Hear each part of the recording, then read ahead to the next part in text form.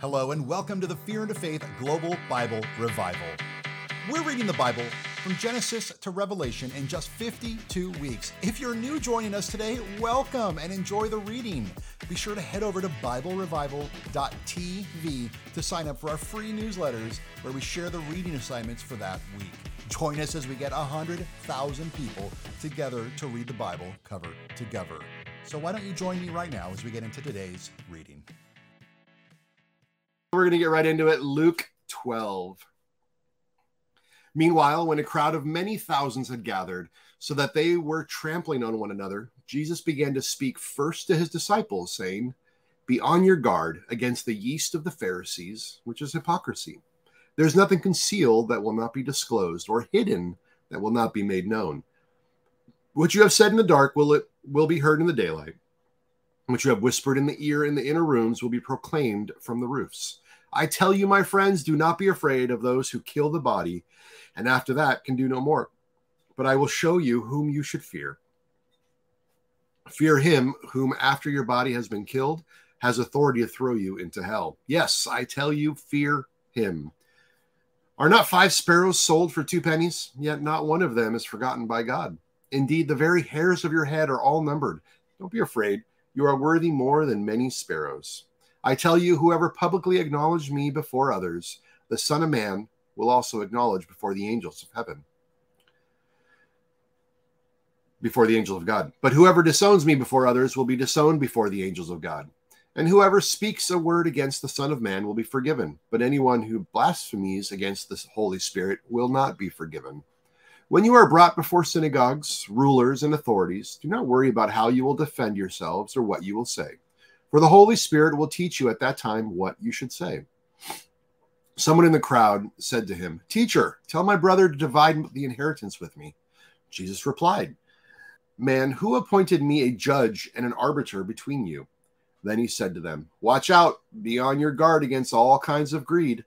Life does not consist in abundance of possessions."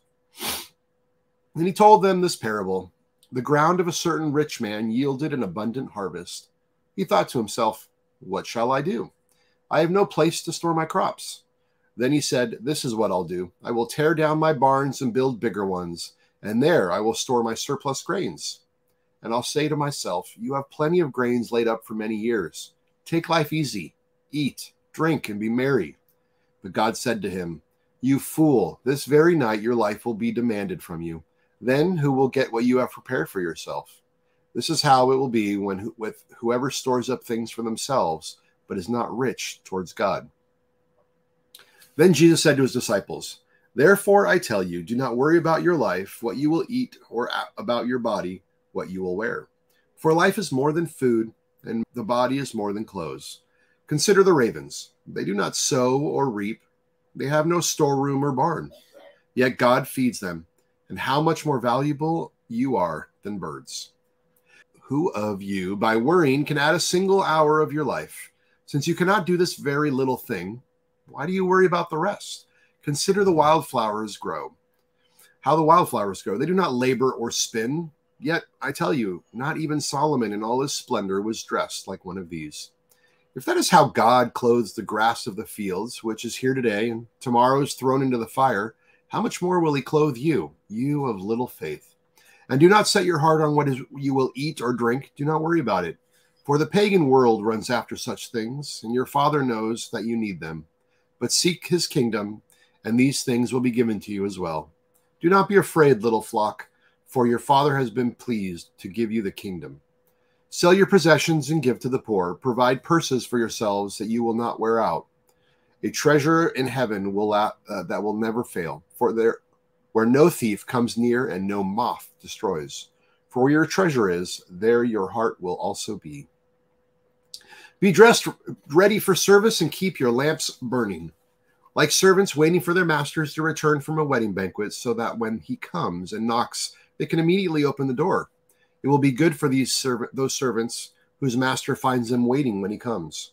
Truly I tell you, he will dress himself to serve. Will have them recline at the table, and will come and wait on them. It will be good for those servants whose master finds them ready, even if he comes in the middle of the night or towards daybreak. But understand this, if the owner of the house had known at what hour the thief was coming, he would not have let his house be broken into. You also must be ready, because the Son of Man will come at an hour when you do not expect him. Peter asked, Lord, are you telling this parable to us or to everyone? The Lord answered, Who then is the faithful and wise manager, whom master puts in charge of his servants to give them food allowance at the proper time? It will be good for that servant whom the master finds doing so when he returns. Truly I tell you, he will put him in charge of all his possessions. But suppose the servant says to himself, My master is taking a long time in coming. And he then begins to beat the other servants, both men and women, and to eat and drink and get drunk. The master of the servant will come on a day when he does not expect him, at an hour he is not aware of.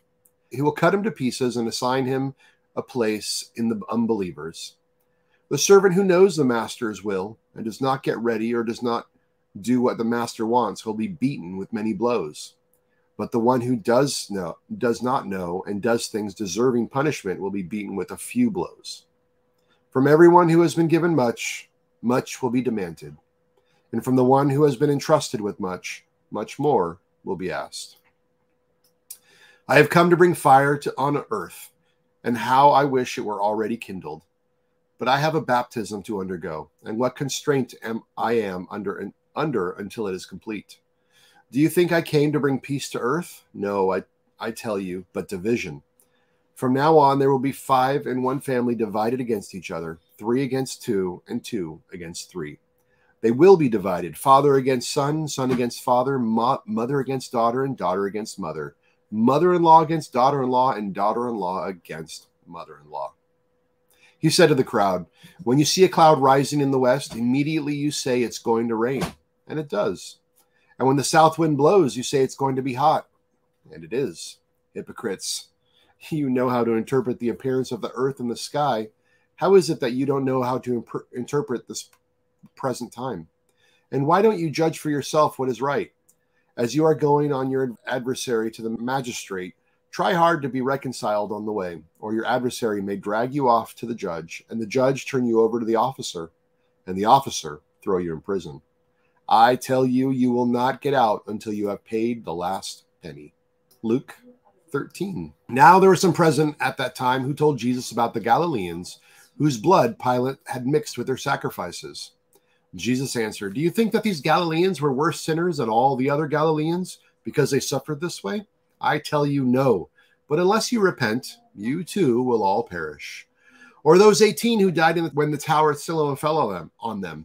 Do you think they were more guilty than all the others living in Jerusalem? I tell you, no. But unless you repent, you too will all perish. Then he told this parable. A man had a fig tree growing in his vineyard, and he went out to look for fruit on it, but did not find any. So he said to the man who took care of the vineyard, For 3 years now I've been coming to look up for fruit on this fig tree and haven't found any. Cut it down. Why should it use up the soil? Sir, the man replied, leave it alone for 1 more year. I'll dig around it and fertilize it. If it bears fruit next year, fine. If not, then cut it down. On the Sabbath, Jesus was teaching in one of the synagogues, and a woman was there who had been crippled by a spirit for 18 years. She was bent over and could not straighten up at all. When Jesus saw her, he called her forward and said to her, Woman, you are set free from your infirmity. Then he put his hands on her, and immediately she straightened up and praised God. Indignant because Jesus had healed on the Sabbath, the synagogue leader said to the people, There are 6 days for work, so come and be healed on those days, not on the Sabbath. The Lord answered him, You hypocrites! Doesn't each of you on the Sabbath untie your ox or donkey from the stall and lead it out to give water? Then should you not, this woman, a daughter of Abraham, whom Satan has kept bound for 18 long years, be set free on the Sabbath day from what bound her? When he said this, all his opponents were humiliated, and all the people were delighted with all the wonderful things he was doing. Then Jesus asked, What is the kingdom of God like? What shall I compare it to? Is it like a mustard seed, which a man took and planted in his garden? It grew and became a tree, and the birds perched in its branches. Again he asked, What shall I compare the kingdom of God to? Is it like yeast that a woman took and mixed into 60 pounds of flour until it worked all its way through the dough? Then Jesus went through the towns and villages, teaching as he made his way through Jerusalem. Someone asked him, Lord, are only a few people going to be saved? He said to them, make every effort to enter through the narrow door, because many, I tell you, will try to enter and will not be able to. Once the owner of the house gets up and closes the door, you will stand outside knocking and pleading, Sir, open the door for us. But he will answer, I do not know you or where you come from. Then you will say, we ate and drank with you, and you taught on our streets. But he will reply, I don't know you or where you come from. Away from me, you evildoers. There will be weeping there and gnashing of teeth. And when you see Abraham, Isaac, and Jacob, and all the prophets in the kingdom of God, but you yourselves will be thrown out. People will come from the east and west and north and south, and you will take their places at the feast in the kingdom of God. Indeed, there are those who are last who will be first, and first who will be last. At the time, some Pharisees came to Jesus and said to him, leave this place and go somewhere else. Herod wants to kill you. He replied, go tell that fox, I will keep on driving out demons and healing people today and tomorrow, and on the third day I will reach my goal. In any case, I must press on today and tomorrow and the next day, for surely no prophet can die outside of Jerusalem. Jerusalem, Jerusalem, you who kill the prophets and stone those who sent you, how often I have longed to gather your children together, as a hen gathers her chicks under her wings, and you were not willing. Look, your house is left to you desolate. I tell you, you will not see me again until you say, blessed is he who comes in the name of the Lord. Luke 14.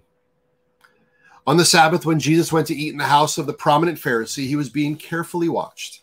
There in front of him was a man suffering from abnormal swelling of his body. Jesus asked the Pharisees and the experts in the law, is it lawful to heal on the Sabbath or not? But they remained silent. So, taking hold of the man, he healed him and sent him on his way. Then he asked them, if one of you has a child or an ox that falls into a well on the Sabbath day, will you not immediately pull it out? And they had nothing to say. When he noticed how the guests picked the places of honor at the table, he told them this parable. When someone invites you to a wedding feast, do not take the place of honor, for a person more distinguished than you may be invited. If so, the host who invited both of you will come and say to you, give this person your seat. Then, humiliated, you will have to take the least important place. But when you are invited, take the lowest place, so that when your host comes, he will say to you, friend, move up to a better place. Then you will be honored in the presence of all the other guests. For all those who exalt themselves will be humbled, and those who humble themselves will be exalted. Then Jesus said to his hosts, when you give a luncheon or dinner, do not invite your friends, your brothers or sisters, your relatives, or your rich neighbors. If you do, they may invite you back, and so you will be repaid. But when you give a banquet, invite the poor, the crippled, the lame, the blind, and you will be blessed. Although they cannot repay you, you will be repaid at the resurrection of the righteous. When one of those at the table with him heard this, he said to Jesus, blessed is the one who will eat at the feast of the kingdom of God. Jesus replied, a certain man was preparing a great banquet and invited many guests. At the time of the banquet, he sent his servant to those to tell them who had been invited, come, for everything is now ready. But they all alike began to make excuses. The first said, I have just bought a field. I must go see it. Please excuse me. Another said, I had just bought 5 yoke of oxen. I'm on my way out to try them out. Please excuse me. Still another said, I just got married, so I can't come. The servant came back and reported this to his master. Then the owner of the house became angry and ordered his servant, go out quickly into the streets and alley of the towns and bring in the poor, the crippled, and the blind and the lame. Sir, the servant said, what you ordered has been done, but there is still room. Then the master told his servant, go out to the road and country lanes and compel them to come in, so that my house will be full. I tell you, not one of those who were invited will get to taste of my banquet. Large crowds were traveling with Jesus and turned to them and said, "If anyone comes to me and does not hate father and mother, wife and children, brothers and sisters, yes, even their own life, such a person cannot be my disciple. And whoever does not carry their cross and follow me cannot be my disciple. Suppose one of you wants to build a tower. Won't you first sit down and estimate the cost to see if you have enough money to complete it? For if you lay the foundation and are not able to finish it, everyone who sees you will ridicule you, saying, 'This person began to build and wasn't able to finish.' Or suppose a king is about to go to war against another king. Won't he first sit down and consider whether he is able with 10,000 men to oppose the one coming with him against him with 20,000? If he is not able, he will send a delegation, while the other is still a long way off and will ask for terms of peace. In the same way, those of you who do not give up everything, you cannot be my disciples. Salt is good, but if it loses its saltiness, how will it be made salty again? It is fit neither for soil nor the manure pile. It is thrown out. Whoever has ears to hear, let them hear." Well, that concludes our reading for today. We hope today's message spoke to you. Today's reading was made possible by the Fear and the Faith store and support of listeners like you. Remember to head over to BibleRevival.tv to purchase merch, access more resources, check out other interviews, as well as all the previous recordings.